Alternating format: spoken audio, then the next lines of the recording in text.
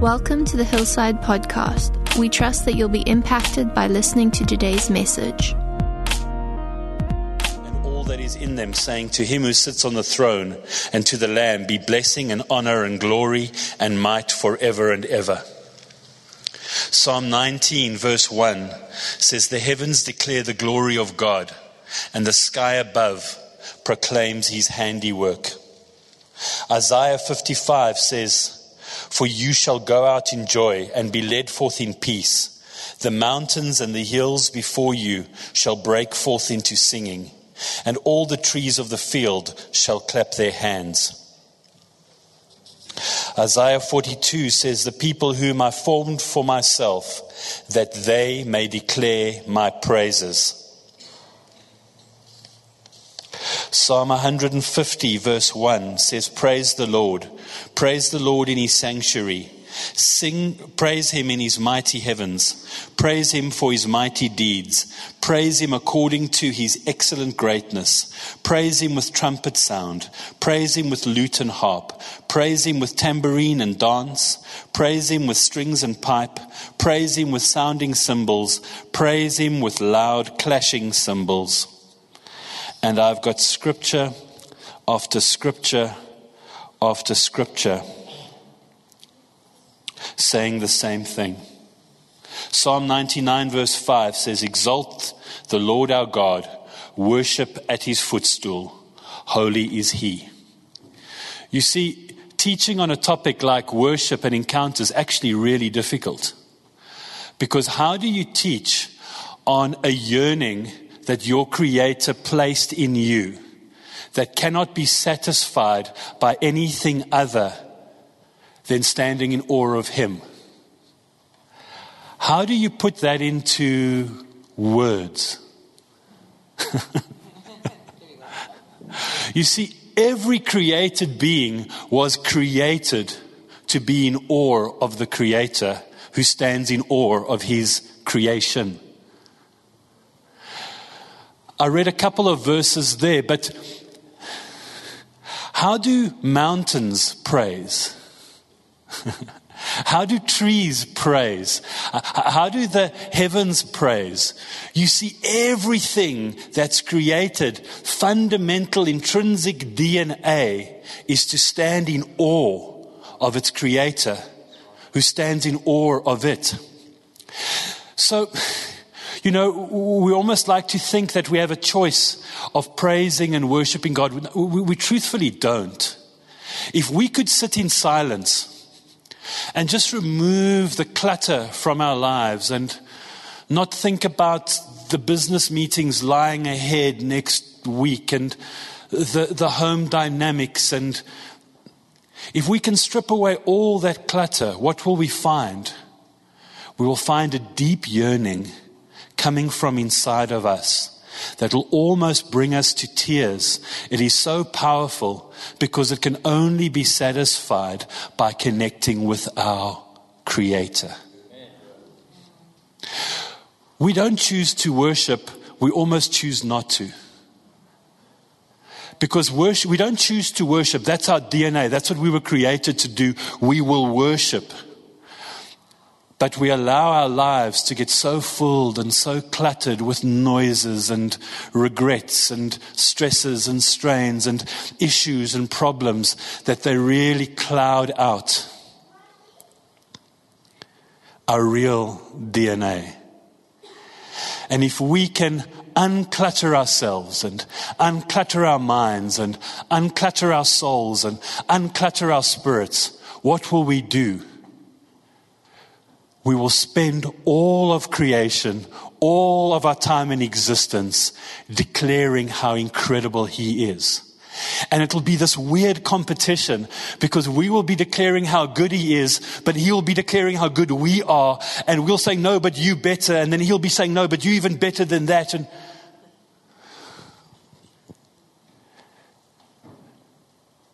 I often choose not to worship him because I choose to worship my issues. I choose to worship my stress. I choose to idolize the problems that I'm facing. But I really am desperate to get to that place where nothing else matters.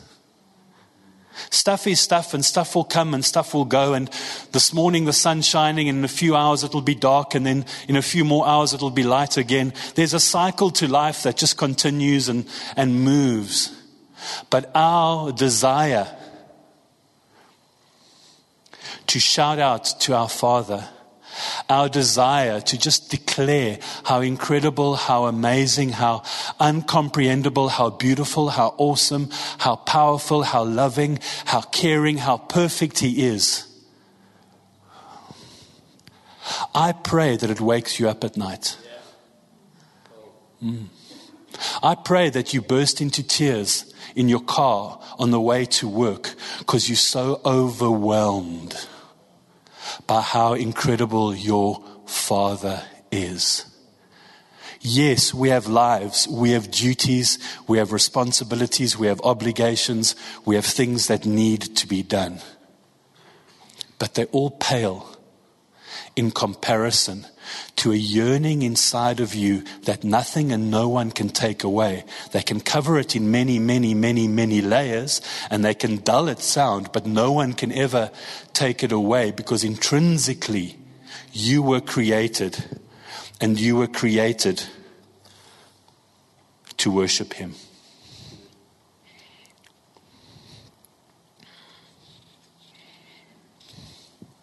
If you got that, just ask Luke to put together a slide. If you understand me and my sense of humor, you'll understand that a bit better. There's a quote that's often attributed to St. Francis of Assisi that says, always be witnessing. If you have to, use words. And there's a big debate about who really said that, because no one can actually find whether he really said that. And there's a debate as to, okay, I said that.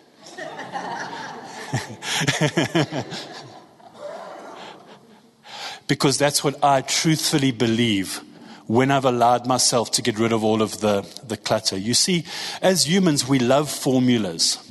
So what is praise and worship? Well, praise is a kind of softish, intimate song you sing to God, and worship is when you sing louder, and it's what we do on a Sunday morning. And when we're putting together a set, you need to have 2 songs of praise and 3 songs. Absolute hogwash, absolute rubbish, the biggest load of nonsense that ever existed. That's the formula that our minds like. Why do people originally, when they have a revelation of healing and all of that, find it so hard? Because we're desperately trying to find the formula that 1 + 1 = 2. Because that's how things are meant to work. No, they're not. You were created to worship God all day, every day, for eternity. The greatest times of encounter I've ever had with God in seasons has been when I've attempted to live that. So how do I worship God in interacting with my wife and my kids as we get them ready for school in the morning? How do I worship God as I drive to work during the day? How do I worship God in the midst of my meeting and dealing with conflict? How do I offer every single act that I do during my day as a sweet, pure, and holy sacrifice towards the one and true God who is worthy of all praise? And that's a question that I want to keep at the forefront of my mind continuously. Let everything I do be done as an act of worship towards Him. Let every single thing I do be worthy of being lifted up as a sacrifice towards Dad. Because He's worthy of praise. You see, if we go through the Bible, and it's a teaching that can be done on definitions of praise and definitions of worship and all of that, but to come back to what I was saying earlier, maybe to kill a bit of a holy cow, the 7 base words that are used, that are translated into what we use as the word worship today, not one of them refers to music. Not one of them refers to singing. Not one of them refers to a song. If you really want to strip it down, worship is a spiritual act, praise is a physical act. So we can worship God through praising Him in song. But we can worship Him through... Do you think the mountains have a band? In those scriptures we were... 1, 2, 3, rock and roll, I guess. Terrible, eh?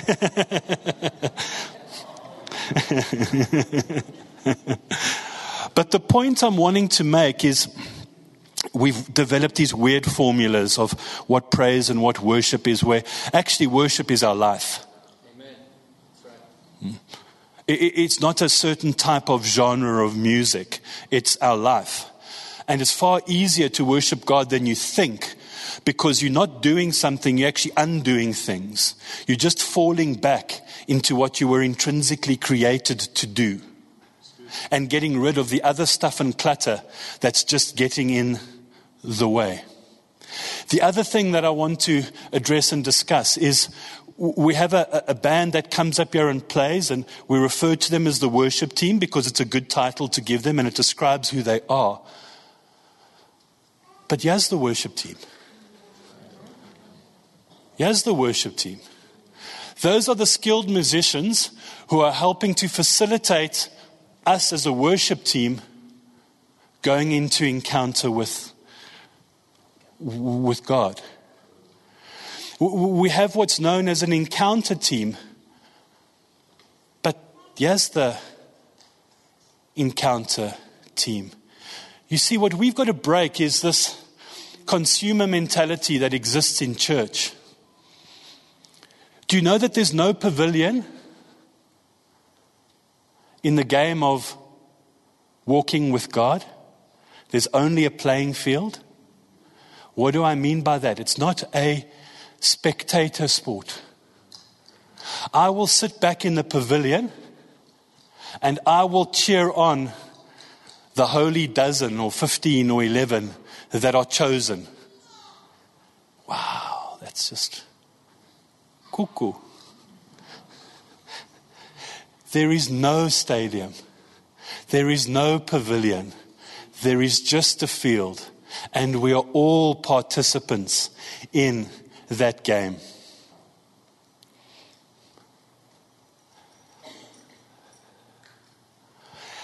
When we gather together, come expectant. When we gather together, come hungry. When we gather together, come drunctional. When we gather together, come with a word. When we gather together, come with something to give. Break that mindset of I'm coming to receive something. Best example I've ever heard of that is there's a well-known song that was very popular a few years ago called The Heart of Worship, and it was written by a guy by the name of Matt Redman. And at that time, Matt Redman and Tim Hughes and a few other guys were part of a ministry that I know you know well. And now they've just forgotten their name. Soul Survivor with Mike Pilavachi. And there was a season a few years ago where kind of like 2 out of every 3 songs we hear now are kind of Bethel songs. Going back 10, 15 years ago, 2 out of every 3 songs you heard were Soul Survivor songs. And Mike Pilavachi had realized that what was happening is this whole consumer mentality was coming into the church. And of course, the musicians were phenomenal. And the worship was incredible. But it became the show that people would come in to watch. So what did Mike Pilavachi do? He closed down every worship team. And he took every piece of equipment off the stage. And then he invited the church to come in and worship. Can you imagine coming into worship and there's no one up here? There's not even someone giving you a basic doof, doof, doof, doof, doof. There is absolutely nothing. And hearing people talk about that time, of course it was awkward. It was immensely awkward. But there's something about that awkwardness of silence that if you don't step in to rescue people, they can sometimes step out of themselves. And what happened is, I don't know how many weeks it went on for, but they had week after week after week of incredible worship without any music, without any band, without anyone leading them. And on the first morning when they came in, the question that was asked to the congregation is, when you come through the door on a Sunday, what are you bringing as your offering towards God? Not what are you coming to consume, not what are you coming to get, not what are you coming to see, but what are you bringing as your offering?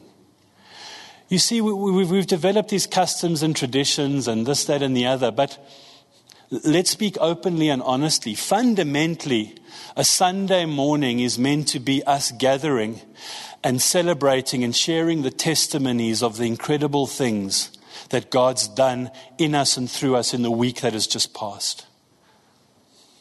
It's wrong if a Sunday morning is your primary time of worship for the week. It's wrong if a Sunday morning is your primary time of getting the word. This is meant to be an overflow of everything that's happening in our lives. And where we are so excited, we've got so much to give, so much to share, so much to celebrate that no one can hold us back. It's not meant to be, I hold on for dear life for 6.5 days of the week, and then I come in here. There are seasons of that. Of course there's seasons of that. I've come in here on a Sunday morning hanging on the splinter of a nail of a thread.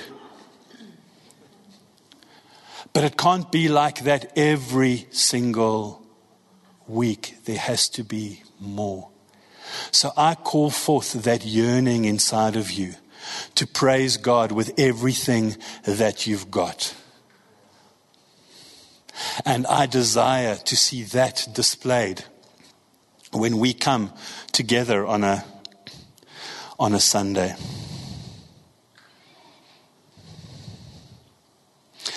The topic that I kind of want to share on today, I'll call it the ripple effect. The religious spirit likes to disqualify us all the time and likes to disqualify, and prevent us from entering into God. So let me lay a bit of a foundation. Philippians 1:15-18. It's true that there are some who preach Christ out of competition and controversy, for they are jealous over the way God has used me. Many others have purer motives. They preach with grace and love filling their hearts, because they know I've been destined for the purpose of defending the revelation of God. Those who preach Christ with ambition and competition are insincere. They just want to add to the hardships of my imprisonment. Yet in spite of all of this, I am overjoyed. For what does it matter as long as Christ is being preached? If they preach him with mixed motives or with genuine love, the message of Christ is still being preached, and I will continue to rejoice. Why do I share that?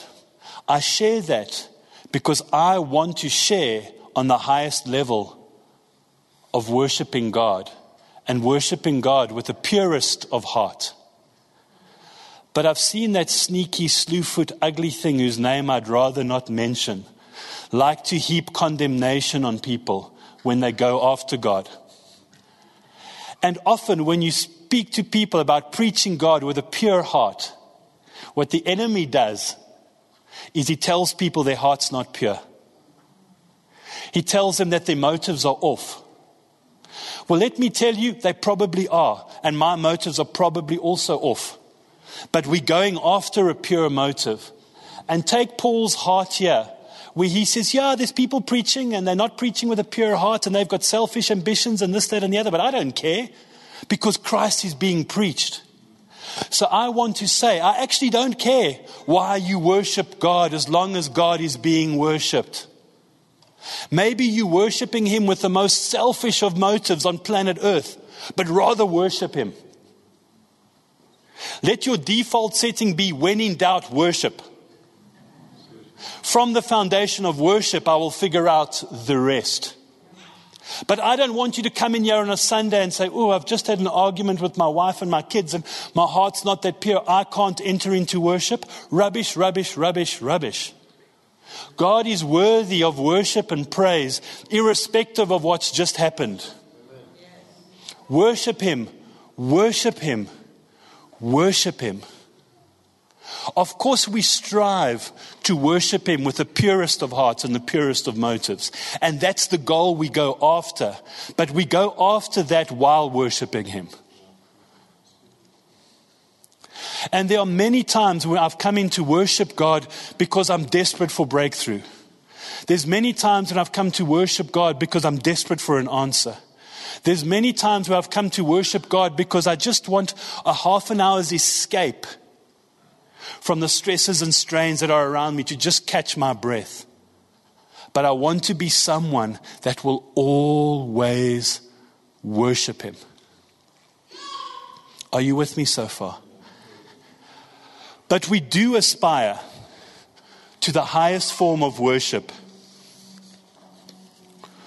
which I would suggest to say is motive-free worship.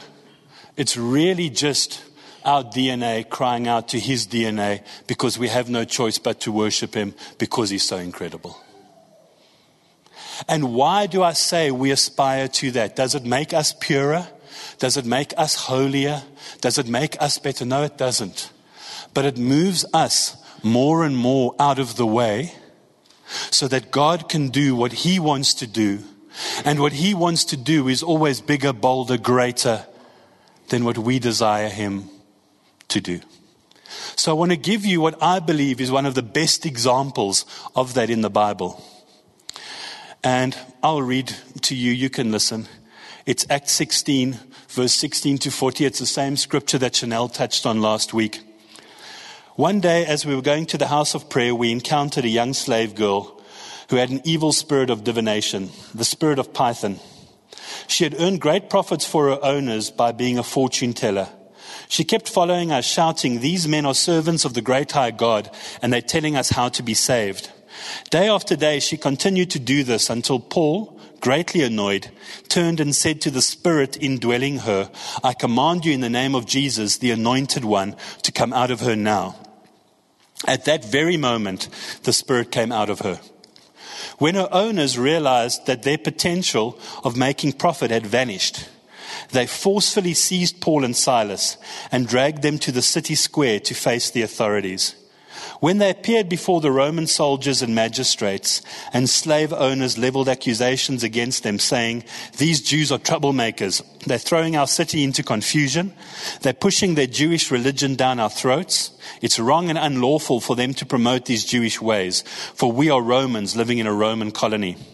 A great crowd gathered and all the people joined in to come against them. The Roman officials ordered that Paul and Silas be stripped of their garments and beaten with rods on their bare backs. When they were severely beaten, they were thrown into prison, and the jailer commanded to guard them. And the jailer was commanded to guard them securely. So the jailer placed them in the innermost cell of the prison and had their feet bound and chained. Paul and Silas, undaunted, prayed in the middle of the night and sang songs of praise to God, while others in the prison listened to their worship. Suddenly a great earthquake shook the foundations of the prison. All at once every prison door flung open and the chains of all the prisoners came loose. Startled, the jailer awoke and saw every cell door standing open. Assuming that all the prisoners had escaped, he drew his sword and was about to kill himself when Paul shouted in the darkness, "Stop, don't hurt yourself, we're all still here." The jailer called for a light, and when he saw that they were all still in their cells, he rushed in and fell trembling at their feet. Then he led Paul and Silas outside and asked, "What must I do to be saved?" They answered, "Believe in the Lord Jesus and you will be saved, you and all your family." Then they prophesied the word of the Lord over him and his family. Even though the hour was late, he washed their wounds. He and his family were baptized. He took Paul and Silas into his home and set them at the table to feed them. And the jailer and all of his family were filled with joy in their newfound faith in God. At daybreak, the magistrate sent officers to the prison with orders to tell the jailer, "Let those 2 men go." The jailer informed Paul and Silas, and the magistrate had sent orders to release you, so you're free to go.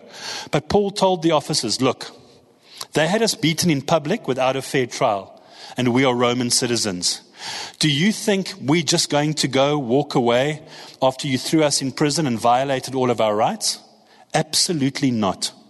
You go back and tell the magistrate that they need to come down here themselves and escort us out." When the officers went back and reported that Paul and Silas had told them, the magistrates were frightened, especially upon hearing that they had beaten 2 Roman citizens without due process. So they went to the prison and apologized to Paul and Silas, begging them repeatedly, "Please leave our city."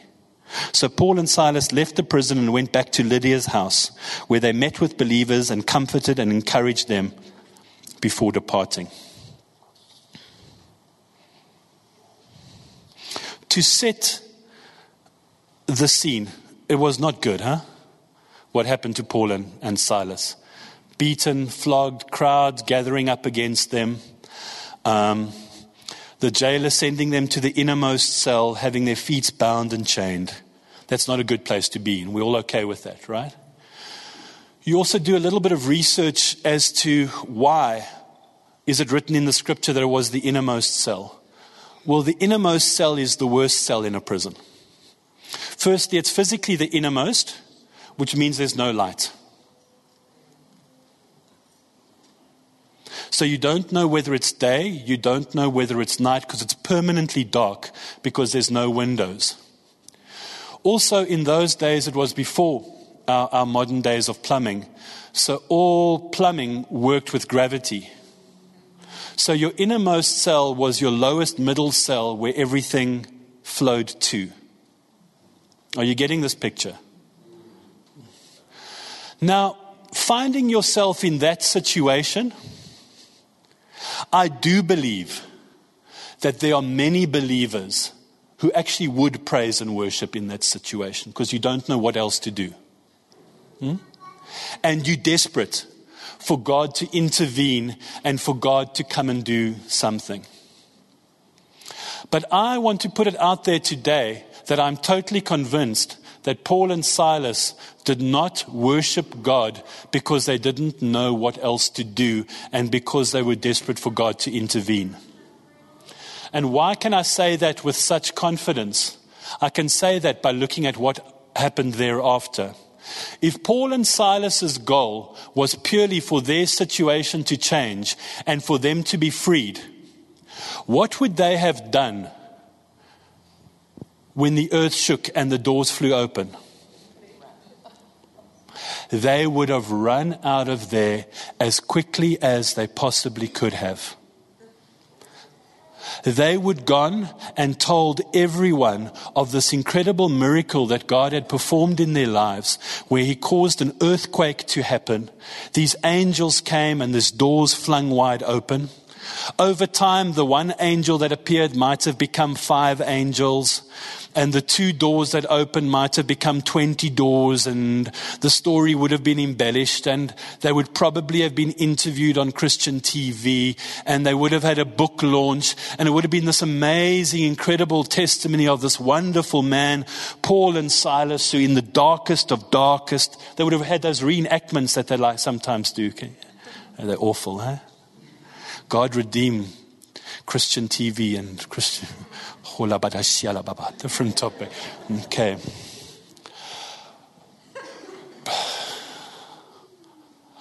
I venture to say Paul and Silas forgot where they were. They just got lost in praising Dad because of how incredible and how beautiful He is. And why do I say that?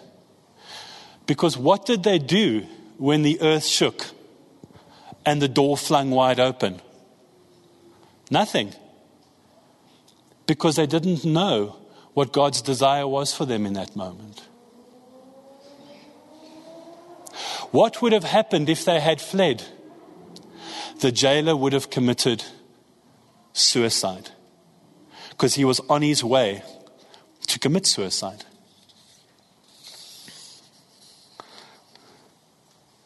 Instead, Paul shouts out, "Stop, we're still here." I cannot comprehend how shocked that jailer must have been. It is absolutely illogical for all the prison doors to swing open and for none of the prisoners to leave. And I'm baffled. I can understand Paul and Silas not leaving, but none of the others left. I think they were still so caught up in the praise and worship that they didn't even notice that the doors were gone. So because Paul and Silas were just praising God because of who He was, they weren't praising Him with an agenda of being set free. What unravels more? The jailer's incredible question to them: what must I do to be saved? Wow. Go further forward to verse 33. Then he and his family were baptized. Go further forward to verse 34. Then the jailer and his entire family were filled with joy. An entire family got saved, baptized, filled with joy, versus one man committing suicide. And who knows what the consequence would have been for the rest of his family. Why? Because Paul and Silas's goal wasn't just to get out of their situation. Their goal was just to praise and honor God because He alone is worthy of praise. And Paul and Silas being free would have been phenomenal. But what a man of knowing his identity Paul is when the jailer tells him he's free and he says, whoa, I'm not going anywhere. Did you see what they did to us? They need to come down here themselves, and like they shamed us in public, they need to apologize to us in public. I don't believe he was being vindictive. I don't believe he was looking for revenge, but I totally believe that he knew who he was. And knowing who he was, he knew how he was meant to be treated. So what happens? They come down. They apologize. And they set him free. And then almost a throwaway point at the end. And it says, and Paul and Silas left the prison and went to Lydia's house. Do you know that that was the birth of the Philippian church? Do you know that the first members of the Philippian church were Lydia and the jailer's family? How many people have been ministered to, set free, delivered, etc., through the scriptures in the book of Philippians that would not have been written if Paul and Silas had hightailed it out of the prison because their only goal in praise and worship was to improve their circumstances? And yet again, why do I make that statement so boldly?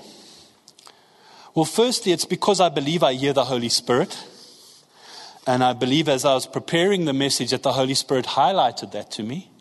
And then as confirmation, I felt the Holy Spirit say to me, okay, Graham, if you were to think of the book of Philippians to you, what would you say is the pivotal verse that ministers to you the most? Now, I didn't have to think hard. It's Philippians 4, verse 6 to 7. Then I felt the Holy Spirit say to me, now go and read that through the lens of Paul and Silas's situation when they were in the innermost cell. Don't be pulled in different directions or worried about a thing. Be saturated in prayer throughout each day, offering your faithful requests before God with overflowing gratitude. Tell Him every detail of your life. Then God's wonderful peace that transcends human understanding will make the answers known to you through Jesus Christ. Isn't that an incredible description of how Paul and Silas responded in that moment? You see, when we get out of the way and just praise God because He's worthy of praise, what He does and what He's capable of doing, the ripple effect of that action is so far beyond what our actions can do. So can I ask you to be bold enough that when you arrive in any gathering, can you leave your nonsense outside? Can you leave your stress outside? Can you leave your worries outside? Can you leave your to-do list for the Holy Spirit outside? I'll be sneaky. I'll say you can collect it on the way out again. But I know you're going to forget. It's going to end up in lost property. Can you just praise God because He's just worthy of praise? And coming back to the earlier statement, and worship Him how you're comfortable worshiping Him. Sing as loudly as you want to sing, if that's what you want to do. Dance as violently as you want to dance, if that's what you want to do. Paint. Prophesy. As I mentioned, the 7 core words for worship that we translate into worship, not one of them refers to music. Not one of them. So why are you limiting yourselves to expressing your love to God through a song? I think songs are great, and I love our times of worship here in church where we worship God collectively. But don't limit yourself to that. How would you worship God if music was taken away like they did at Soul Survivor? I don't know. I'm not you. I'd probably lie on the floor and cry a lot. That's just me. Can your baking be an act of worship towards God? You better believe it. Can the way you navigate that stressful, fraught with problems, difficult situation at work be an act of worship unto God? You better believe it. May the way you discipline your unruly toddler be an act of worshiping God. You better believe it. May the way you love your wife be an act of worship to God. You better believe it. Let everything that you do be an act of worship to Him.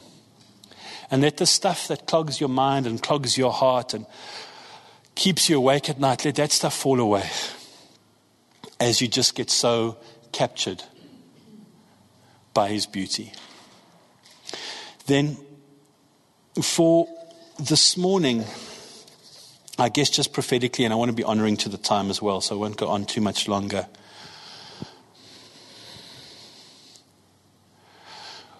God took me to the Ezekiel dry bones story, and more in detail, He took me to the story of Lazarus. And the 2 scriptures highlighted in the story of Lazarus is Lazarus, come out of the tomb, and unwrap him and let him loose.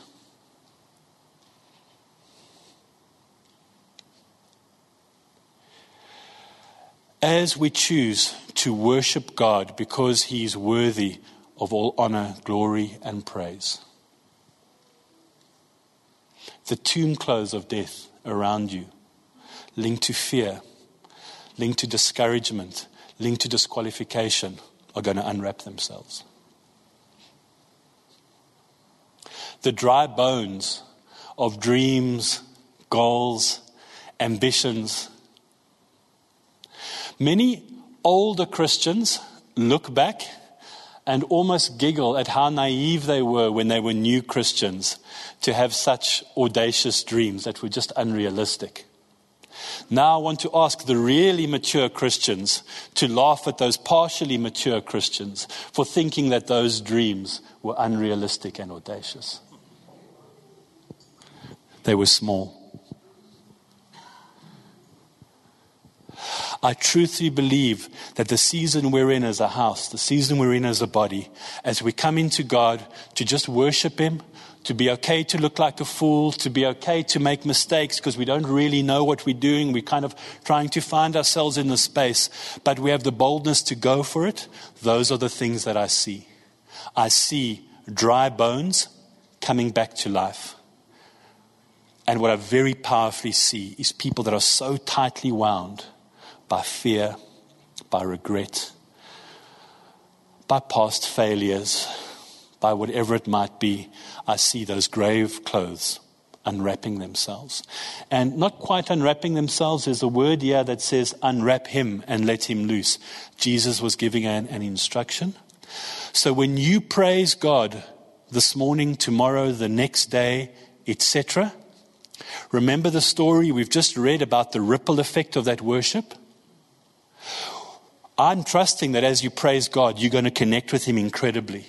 But even if you don't, trust that the ripple effect of your praise is going to unwrap the death cloth, the things that have been holding those people around you hostage, is going to help to unwrap that for them. Because your praise and worship isn't just your praise and worship. It has a ripple effect that affects everyone around you. I don't think Paul and Silas in their wildest dreams could have conceived the outcome of their praising and worshiping God in that moment. And I want to prophesy that as you step out in faith, step over your plumb line, be prepared to do things that you're a little bit uncomfortable in doing in terms of praise and worship, that you cannot comprehend what the ripple effect of you doing that is going to be. Coming back to my first statement, praising God isn't really a choice. Not praising Him is. Because praising Him is just your DNA getting in touch with His DNA and you doing what you were created to do. So it's easy.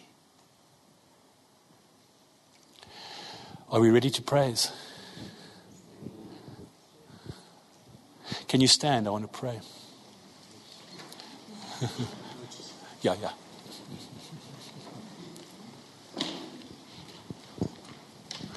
I want to trust that you stay in this moment. We've got practical things we need to do. The band needs to come up. We've got some notices that need to be given. That stuff's important. But I pray right now, fear, go.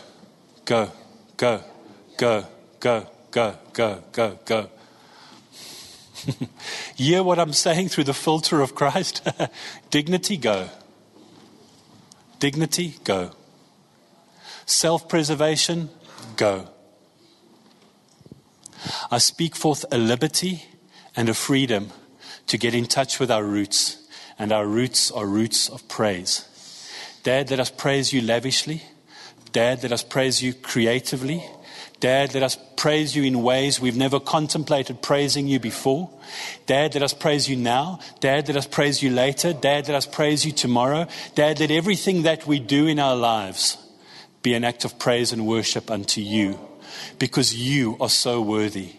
And Dad, whether we will ever know where those ripples we are causing end and what they do or not is irrelevant, because you alone are worthy of praise. You're incredible, Father. We love you, Lord. Thanks for listening. We'd love to hear your story if you've been encouraged by this episode. You can connect with us on Facebook or leave a review on our podcast.